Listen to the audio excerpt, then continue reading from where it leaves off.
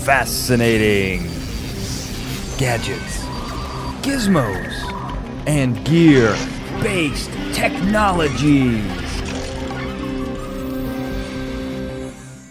Welcome to another episode of Fascinating Gadgets, Gizmos, and Gear-Based Technologies. This is the show that takes your favorite fictional science and technology and makes it a reality. We do that. We are the Brain Trust. I am the analytical mastermind, Daniel J. Glenn. With me, physics phenom, Dr. Michael Dennin. Great to be here, Dan. Looking forward to this episode. And really thinking about how to defend myself from predators. I mean, that's the definition of survival, isn't it? I mean, I think that's what Darwin was talking about. Survival of the fittest. What do I know? Let's get the opinion of our enigmatic engineer, Ben Siepser. Ben, where are you broadcasting from this week? I'm on the spaceship with the predators and learning all about their culture and lifestyle. It's very interesting. Now, have you learned any phrases in their language that you could share with us, or have you not gotten to that level of communication yet? You know, it's been difficult to communicate with them. It's a lot of growling and jungle noises. They seem like a very agitated group just in general. Seems difficult to communicate with them at all. Well, you know, I think this is great because we're talking about the movie Predator. We're right in the middle of Schwarzenegger September, if you can say that, which I have trouble doing.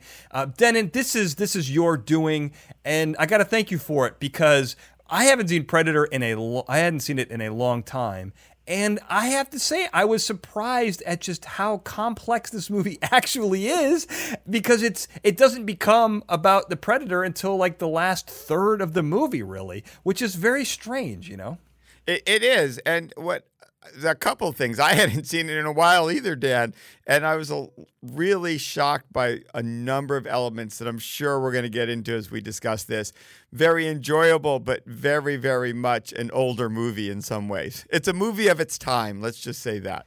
Very much so. Very much so. A lot of the Schwarzenegger movies we're doing are all in the same time period, and they're very much product of their time. Ben, I imagine you probably didn't see this when it came out. So had you seen it before, or was this a first? I certainly don't remember seeing it before. So I think this may have been my first ever watching of the Predator. First impressions, what were they? You know, it was really interesting to see. I really liked the way they did a lot of the effects. I thought for the time period, I thought it was really cool to see how they did the stealth and how they pulled off a lot of that stuff. Well, I mean, that was probably, if we're talking about the technology, which I think we have to, otherwise we're not a technology show. We're talking about the technology, that really does take the cake. That's the crown jewel in Predator's arsenal is the cloaking device. But let's talk about it. So, we probably talked about this too much, but we did a great panel at San Diego Comic-Con on The Mandalorian, and we talked about what it would take. What technologies would you require to be a successful bounty hunter? And I think in this one, we really have to approach it as if we are hunting humans. You know, what would it take to hunt the ultimate game, also known as long pig in some more rural circles? So this, I think the types of weapons, the type of technology are really important to discuss here. And I would say that these are exactly the type of equipment that our specially trained, the special forces in our nation's highest military, they have to hunt humans. You know, I mean, not to sound too dark, but that is their job, to hunt and kill humans. And I think that they've incorporated a lot of this technology. I don't want to say that they were inspired by Predator, but I kind of want to say that they were inspired by Predator. Well, Dan, I would agree with you at about, the 75 or 80% level. I would like to just talk briefly about the Predator's vision, if we may, as an interesting, incredibly short-sighted way of hunting humans. If you look at it, it can only see in a very narrow infrared band, and it doesn't seem to have other good detection senses. And in the end, this is why it becomes easy prey for Arnold, the hero. Not for a spoiler alert there, or a spoiler, sorry. That's not actually a spoiler alert. It's an actual spoiler. Right, yeah. Spoiler alert comes before the spoiler. Otherwise, it's just a regular old spoiler. But I do think that was the one thing that struck me about this. When you talk about technology, we obviously have invented night vision, infrared goggles, night vision goggles, which have been very key and a major advancement. But we haven't gotten rid of our ability to see in the optical range. And that was what fascinated me about the Predator, is this very limited sensory abilities, I felt. I'm not sure where you guys feel about that, but that struck me this time around more than anything else. Yeah, that's an interesting point. And it speaks to how a lot of night vision systems work, is that they don't just use infrared. Where infrared is very important and very useful at night because there's always infrared, there's not always visible light. But a lot of these night vision systems still amplify whatever starlight there is as much as possible, because there are things that you can't see in infrared. You could see a muddy person. That part doesn't work, but like a big flat wall, you might not be able to see the texture of it, or you might not be able to see where a door is or a seam is in it, because there's just not enough contrast in infrared. Yeah, I like starting with the visual aspect, because as we know, human beings, that is our strongest sense. It's not our strongest sense. It's the sense we rely on the most, is our visual sense. And, well, those of us who can see, those of us who can't are amazing at reconstructing the world around them through hearing and through other senses. So, but what that tells you is that the human brain needs to know the layout of the world around them. So even if you don't have a visual sense, which it doesn't appear that the Predator has a natural visual sense that would be of a tactile advantage, tactical. There you go, tactile, not tactical. I'm getting it there. A tactical advantage, because it's all red. So he might as well be, he might as well have his vision completely gone. I don't see it having any use in our world. That was the fascinating thing to me. It takes its helmet off at the end, and its vision actually gets worse. Yeah. Which was actually cool filming, I thought, from one perspective. Yeah. But it really made me wonder about the predators as a race. They're these ultimate hunters, ultimate predators, but they're, in a sense, training on humans. So I feel like I could turn this around if I wanted to, and maybe they specifically damage the helmet, for lack of a better word, or weaken it so that they're at a disadvantage and have to hunt humans with weakened senses. But I tell you, I would have expected another sense to take over when he took the helmet off. And maybe that was just a filming technique. But it was fascinating to me. You think of predators, they're always got these ultra senses, in the animal kingdom, as we know them. They either got way better vision than us, better smell, better hearing. And I just didn't see that here. I think that's important to note, because I think in the later movies, they do have additional visual. I think they have like night vision. I think they have other different ways to detect human beings than just infrared. But I think infrared is important for hunting anything that is alive, because anything alive will give off a heat signature. And so I think that there is an advantage to that. And I'm actually surprised that in a lot of ways that hasn't evolved in more predators, to be honest. Well, a lot of predators do have heat vision. Reptiles do, right? So pit vipers and a lot of boas and things like that have sensory pits, which are infrared, and they can see warm-blooded animals very clearly at night. And that's how those animals are able to find prey in the jungle, because it's really hard to see a mouse or a rat running around in the mud, but in infrared, it's super, super easy. Well, and if you can't see a rat run around in the mud, how can you see a Schwarzenegger run around in the mud? You sure can't.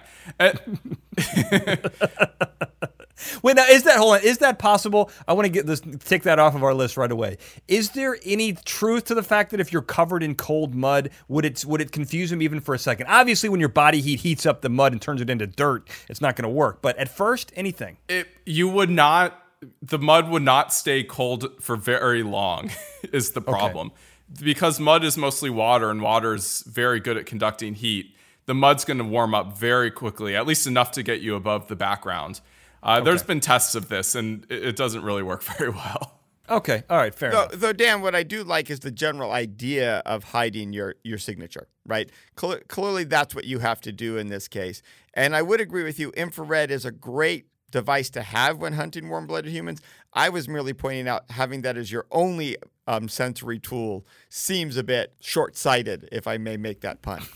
You may not, and if you do that again, you're off the show. That's it. That's one warning. One warning on bad puns goes for you too, Ben. You've been warned. It's also possible there's something that it's maybe not quite the IR we're familiar with either, Because if you look closely at the vision you see with the Predator, the parts of the humans that light up aren't really the parts that would be the warmest, which I had kind of I'm sure that's just bad filmmaking, but when the Predator's watching the humans in their battle fatigues, sometimes the warmest part was like their chests, which are covered in a couple layers of body armor and things like that, and the face wasn't the warmest part, which is what should absolutely be the warmest part.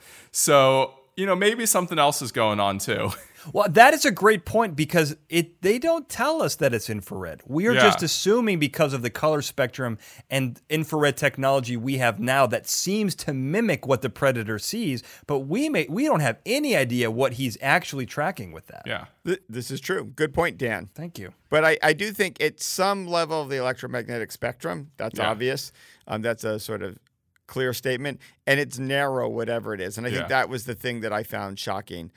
It's also interesting, if I may make a slight transition, the armor and camouflage clearly recognizes that humans, though, see in the visible. So I thought that was interesting.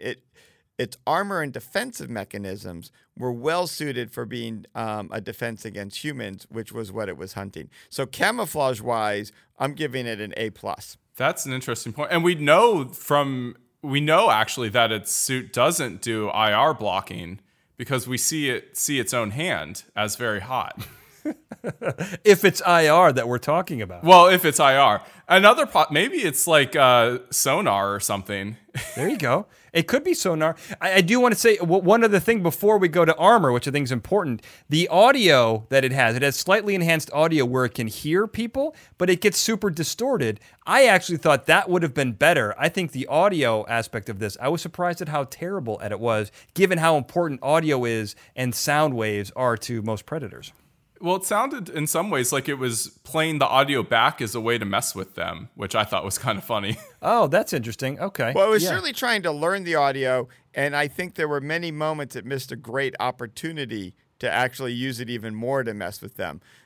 There is one point where I felt for sure it was the Predator messing with one of the characters, and it turned out to actually be the character calling each other. So that was kind of weird. Yeah, it was weird. The audio, I thought the audio was a little strange. I thought it would have been a little enhanced. But let's move on to the armor. I think the armor is a lot of fun, not the least of which is its cloaking ability, which I think we have to talk about. We've talked a little bit about this, from an in real life standpoint, or IRL as the kids say.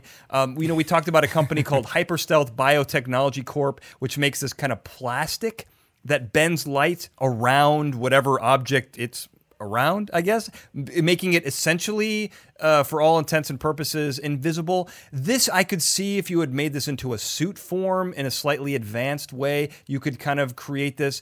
And its camouflage is not a perfect cloaking. I mean, you still see the outline, so it's not perfect, which makes me think that maybe there's some level of that going on here. I don't know what you guys thought. Well, I was going to say, it's not, I think it's perfect when it's not moving, is what I kind of got from it. Because there are times when the Predator's still and they're looking up in the trees and they're like, I don't see anything. But then whenever it's moving, that's when you start seeing the outline and the concentric circle kind of effect that's going on. So I think what happens is that the armor is really good at putting up a cloak when the thing underneath it isn't moving, but it can't compensate very quickly. Yeah, and for me, Dan, this makes it the perfect example of a digital cloaking, not analog cloaking.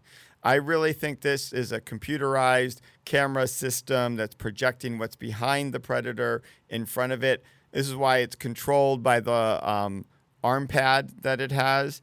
And this is even why I think you get the concentric rings when it's moving rapidly. It's a very, very sort of moire interference-like pattern of your TV not being able to quite scan fast enough, and you actually see the scan lines. So I think this is really, to me, as much as I love the passive cloaking that you referred to, materials that make light move completely around you.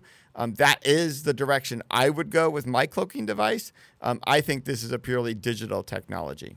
Interesting. Yeah. I mean, what I do like about it is that it isn't perfect, because I think perfect cloaking is very difficult, even from a theoretical standpoint. But I like what you're saying, that it produces the effect while still being in the plausible realm, if I can say that. Oh, definitely. And I think this is consistent with some of this camera-like technology we've even toyed around with and worked on. And it's really just a question of processing power and figuring out what angle you want to defend from, so you're showing the right thing to the people in front of you. You know, and it's funny, we talk about armor. The best thing about it is its camouflage, because when it comes to actual armor, I thought it was kind of lacking. Like, I don't even think it has shoes. I think it's got like just its basic pads of its feet, right? I think that's right. Yeah, it was an interesting combination of what it did. But it was more for the camouflage. It was less for protection. But you know what? When you're coming from a world with major energy blasts, I think, as we've discussed before, hard to defend against those. So you'd rather be hidden than necessarily protected. I guess so. Which leads us to their energy weapons. I really liked the shoulder-mounted energy weapon that he has, which can apparently blow a hole through an entire person. Is this plausible? I feel like an energy weapon would be the only thing you could shoulder mount, because there isn't any kick to it that would really work in this way. Is that pretty true, at least? Well, there is going to be some kick, I think, but I think of this kind of, and Ben can help me with this. What I like about it, perhaps, which we don't see, is there is an exhaust. So the kick goes out the back, and that's where the shoulder mounting helps you, because it doesn't actually hit you then. And so there's I think of that. Waste coming out the back is your momentum going out the back, and it doesn't burn you because it's on your shoulder. That's where I was going. I don't know. I love that. Yeah. It definitely also it seemed to have the cinematic slow energy weapon problem, which I always think is interesting, where the Bolt seemed to have a lot of different speeds of travel, and in some cases it seemed extremely slow. Certainly the first time we saw it, it was very slow moving, although that was like a slow-mo to get us clued in as to what was going on. But compared to a bullet, it seems like it wasn't fast at all. Like, you shouldn't be able to see something over that short of a distance. So that part I thought was interesting. But I think in a lot of ways, it goes back to a lot of the other energy weapons we've talked about, where it's probably some sort of plasma ball that's traveling at high speed, maybe contained with magnetic fields or something to keep that energy together. Well, it definitely wasn't moving at the speed of light. So it definitely was not a laser. No. Yeah. Well, you know what I did like? What I did like about this, which I thought was kind of new, was the 3-point targeting system, which I think would be much more accurate than the analog thing we have now, especially if that's a digital version. But the analog idea of like a red pinpoint of light, that requires significantly more calibration than a 3-point system, because then you know you've outlined the area that it's going to strike, especially for much bigger projectiles. Ben, what did you think about the targeting system? Yeah, that's interesting. What's also good about having 3 points is you can get a little bit more. You know, people talk about triangulating a target. Now, usually when you do that, you would put the triangulation points far apart from each other. That way, you get a lot of depth and angular information. But even close together, you get some amount of depth that you wouldn't get with just a single target point, because you can measure the angle between your 3 points and get a much better target measurement than you would normally be able to get. So what I actually really liked, Dan, about the 3-point targeting system was, besides those things which were good, was the weird view we got of the planes of light that were involved in sending the signal out, particularly when Arnold cleverly throws a rock. And you had the added ability to calculate backwards the trajectory of the rock and figure out where it came from. It may have been missed if you weren't watching carefully, but I liked, for all the other weaknesses that took me by surprise, it is the classic move to confuse somebody, is to throw something and make noise. So any good predator would have figured out a countermeasure to that, which this one did. I was very impressed. And it's built into that targeting system. I think I did miss that, but I love that. But it does, I think, also gives away a great weakness of the Predator's weaponry, which is when it shoots, it really shows where it is.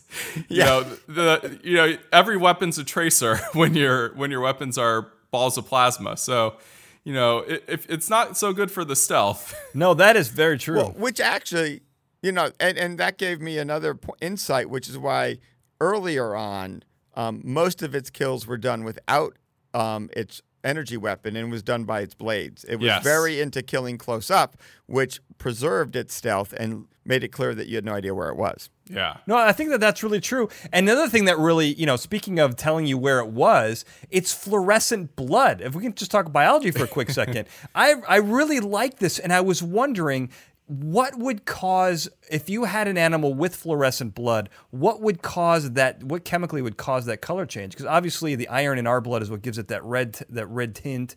Not even a tint, it's a deep red. But what would cause it? This is really a chemistry question. So I don't know. Which one of you guys? Well, I can tell you right away, Dan. Yeah. For reasons unknown to me, it evolved to have green fluorescent protein in its blood. Green fluorescent protein is an innovation we've had a number of years ago, which was critically important in our studies of biology and has allowed us to look at a lot of things. It's actually a really cool thing. And I think the first thing they did was make a fluorescent bunny rabbit, which you can find on YouTube. But it's a really cool protein that fluoresces green and confirms that these predators are not looking in the visible. Because if you were from a planet where you had visible as the main wavelength of light you used, you probably would not have involved blood that was quite that bright. It is very bright. That is extraordinarily bright blood. Now, does that protein carry oxygen at all? Is it? No, it really actually does nothing. I don't know why it's in there. I think it's there as an accident of evolution because you're living in a world where being green and fluorescing isn't a problem. Yeah. We do know that green blood can work where you use copper instead of iron as your kind of oxygenator in the blood. But why you'd have the fluorescent? I don't know. Maybe he went to a rave and he drank some glow stick juice the night before. Well, you know what I like about that, the glow stick juice, because it comes in those little tubes, right? Yeah. When he gets his leg cut, he takes one of a little tube like that and cracks it over his leg to cauterize the wound. People use silver nitrate to kind of as a chemical cauterizer, which I thought was really interesting. Silver nitrate is also the ingredient that makes extra old original films from the 1900s and 1910s and 1920s so flammable. Was silver nitrate. It's a very, very unstable compound, but I like that they had something in his medical bag that allowed him to quickly seal up wounds from a chemical standpoint. I really liked his whole little first aid kit that just pops out like that. It just shows how prepared these guys are because they're ready for injuries. That armor is very multi-purpose. Yeah, except for preventing the injury. But other than that, they're ready for the injury when they get it. Yeah. You can only do so much against a minigun. Right. No, I love that. I love that it came out as just a small little, it looked like Dexter's, what he uses to chop up bodies, except on a miniature level. I mean, to remove whatever. If he needs to remove a limb, I'm sure he can do that. I love that. It was such a great little thing. And so before we finish, we have to talk about how Arnold uses analog, I would say Ewok technology to beat the Predator. This I thought was really cool. And it also gave us a gratuitous 80s style muscle montage, which, Denon, this is a staple of any Schwarzenegger movie. What did you think about this? Well, first of all, I do have to share on a personal note. As I was watching this with my daughter at one point through, she goes, okay, what is up with the fact that they're all losing their shirts? And I'm like, that is required in a movie like this. She goes, oh, that's right. I learned that in Die Hard. Clearly not a child of the 80s because this is common knowledge for anyone in that era. Exactly. But I have to say I loved it. And I know there are some minor physics issues with some of the bow shots used by Arnold in this particular movie. But at its core, it confirmed for me that the bow is still the ultimate weapon, right? We invented it early in humans' career. It's not made of metal, so it's not easily detectable by the predator. And it really has amazing power and has been incredibly useful throughout history. And so I'm all behind the bow here. I found it fascinating to watch Arnold make his bow and all the levels of wood he put into it. And then I was very disappointed he didn't really get to use it effectively. So the bow is the sort of technology here I was most into. But Dan, I do like your reference to the Ewoks. He had a lot of falling logs, and that was key. Yeah. Well, yeah, I'm going to put up an article about from Popular Mechanics. I was actually just sent this into my inbox about how to make a bow in nature. I mean, how great is that? I'm going to put that up. I mean, Gizmo made a bow. What's his name? Daryl from The Walking Dead uses it. They're silent. They're deadly. There's other things that are silent and deadly, which we won't go into. But I think the bow is really key early on in the human's career. I love it. Yeah, I was the amount of penetration power we saw with the bow when he does his test shot and it goes like through a log. That's just shows you how the raw strength of Arnold that he was able to pull a bow that's that powerful. Even string it. I mean, even stringing a bow that's. Yeah. I mean, it's crazy. Like I said, raw power of Arnold. That is very true. That if there's one thing he's got, it's raw power. So I mean, looking back on this movie, I really like this movie. I like the complexity. I like the fact that it's not about the Predator from the get-go. It kind of that comes in later on. I mean, the fact that it's named Predator is almost, if this was called anything else, you wouldn't even know it's about an alien creature coming to kill humans until you get like 2/3 of the way through the movie. I mean, the title's almost a spoiler. Well, except for the very short shot at the beginning where for some reason you see a spaceship peel off from another spaceship and head towards Earth. Right. And then you think you're saving some random general. It's kind of interesting. That's totally weird. But I like this movie. I liked it much more than I thought I was going to upon second viewing. But we've come to one of my favorite parts of the show, and that is our errors, additions, and omissions section. Things we want to talk about, but we're not going to, but sometimes do accidentally. Ben, I'm going to go to you first. Well, there's one other thing that we talked about that would be a problem that shows that the Predators don't look in the visible light, and that's like their eyes like flash when they're in cloak mode. Like clearly they cannot see yellow light because they're giving themselves away with that one. Yeah, no, for sure. Absolutely. Denon, what did you have? I've got a couple here, actually. First off, when they first actually think they see the Predator and the one guy starts shooting, I'm not sure it's best military practice to then shoot all your ammunition for a full 30 seconds randomly into the jungle. I think about 5 or 10 seconds would have been good enough. Go look for the dead body. If you don't see it, you still have ammo left. Just, a little hint there. I also feel I'm with my daughter on this. They missed a perfect Arnold line. There was one point where the guy goes, "It's almost like we're being hunted." And Arnold pauses, stares off into the distance, and I fully expected him to say, "Maybe by a predator." But he doesn't say anything. Oh. So, we lost that line there. And I was very proud of myself for calling it. I had totally forgotten this, but I was pretty sure, as soon as you capture the one random female prisoner, I knew she'd live to the end. Her and Arnold being the only survivors was classic from this. So those are a couple of mine, Dan. There's a few more I'll throw out, but I think I'll leave it there. Well, no, I think that's great. What I realized is I'm watching a lot of old movies, and it's funny how in every type of movie, they cram in that love story. So if there's a woman on screen and she doesn't get killed, she's falling in love with the main character. That's just how it works. Well, one other thing is I gotta wonder, why does the Predator have a human laugh? Like when he set off the self-destruct and Arnold's running away, like I guess it just shows that laughter crosses all cultures and star systems. That's true. That was on my list. I was going to put that on there. It's so bizarre. He's this human laughter, and he chuckles, man. That's a belly laugh. Humor's obviously very different on his planet because blowing himself up, clearly he can't. He's in stitches over that, which is very bizarre. So I got a couple things here which I love. Again, a complex movie. I love the fact that it's a super complex movie, given that it's an 80s action movie. Jesse Ventura, the future governor of Minnesota at this point. Arnold, future governor of California at this point. The Governor's Club started in this movie, I think. I thought that was really interesting.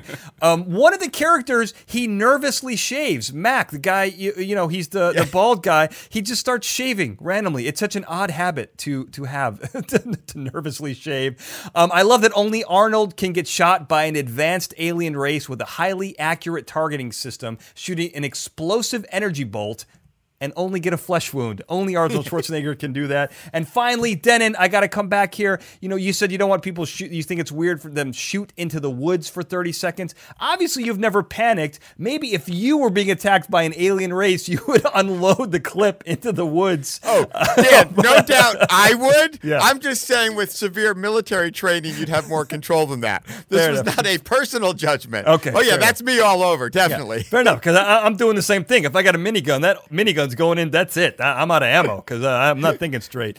But this is, I think we've really figured out if we're going to hunt humans, if we're going to be predators, this is the equipment you need, how to do it. But if we've missed anything, or if there's any idea you want us to cover on a future episode, we're easy to get in touch with. The show is on Twitter at FGGBT on Facebook at FGGBT, but you can get in touch with us as well. Denon, where can people find you?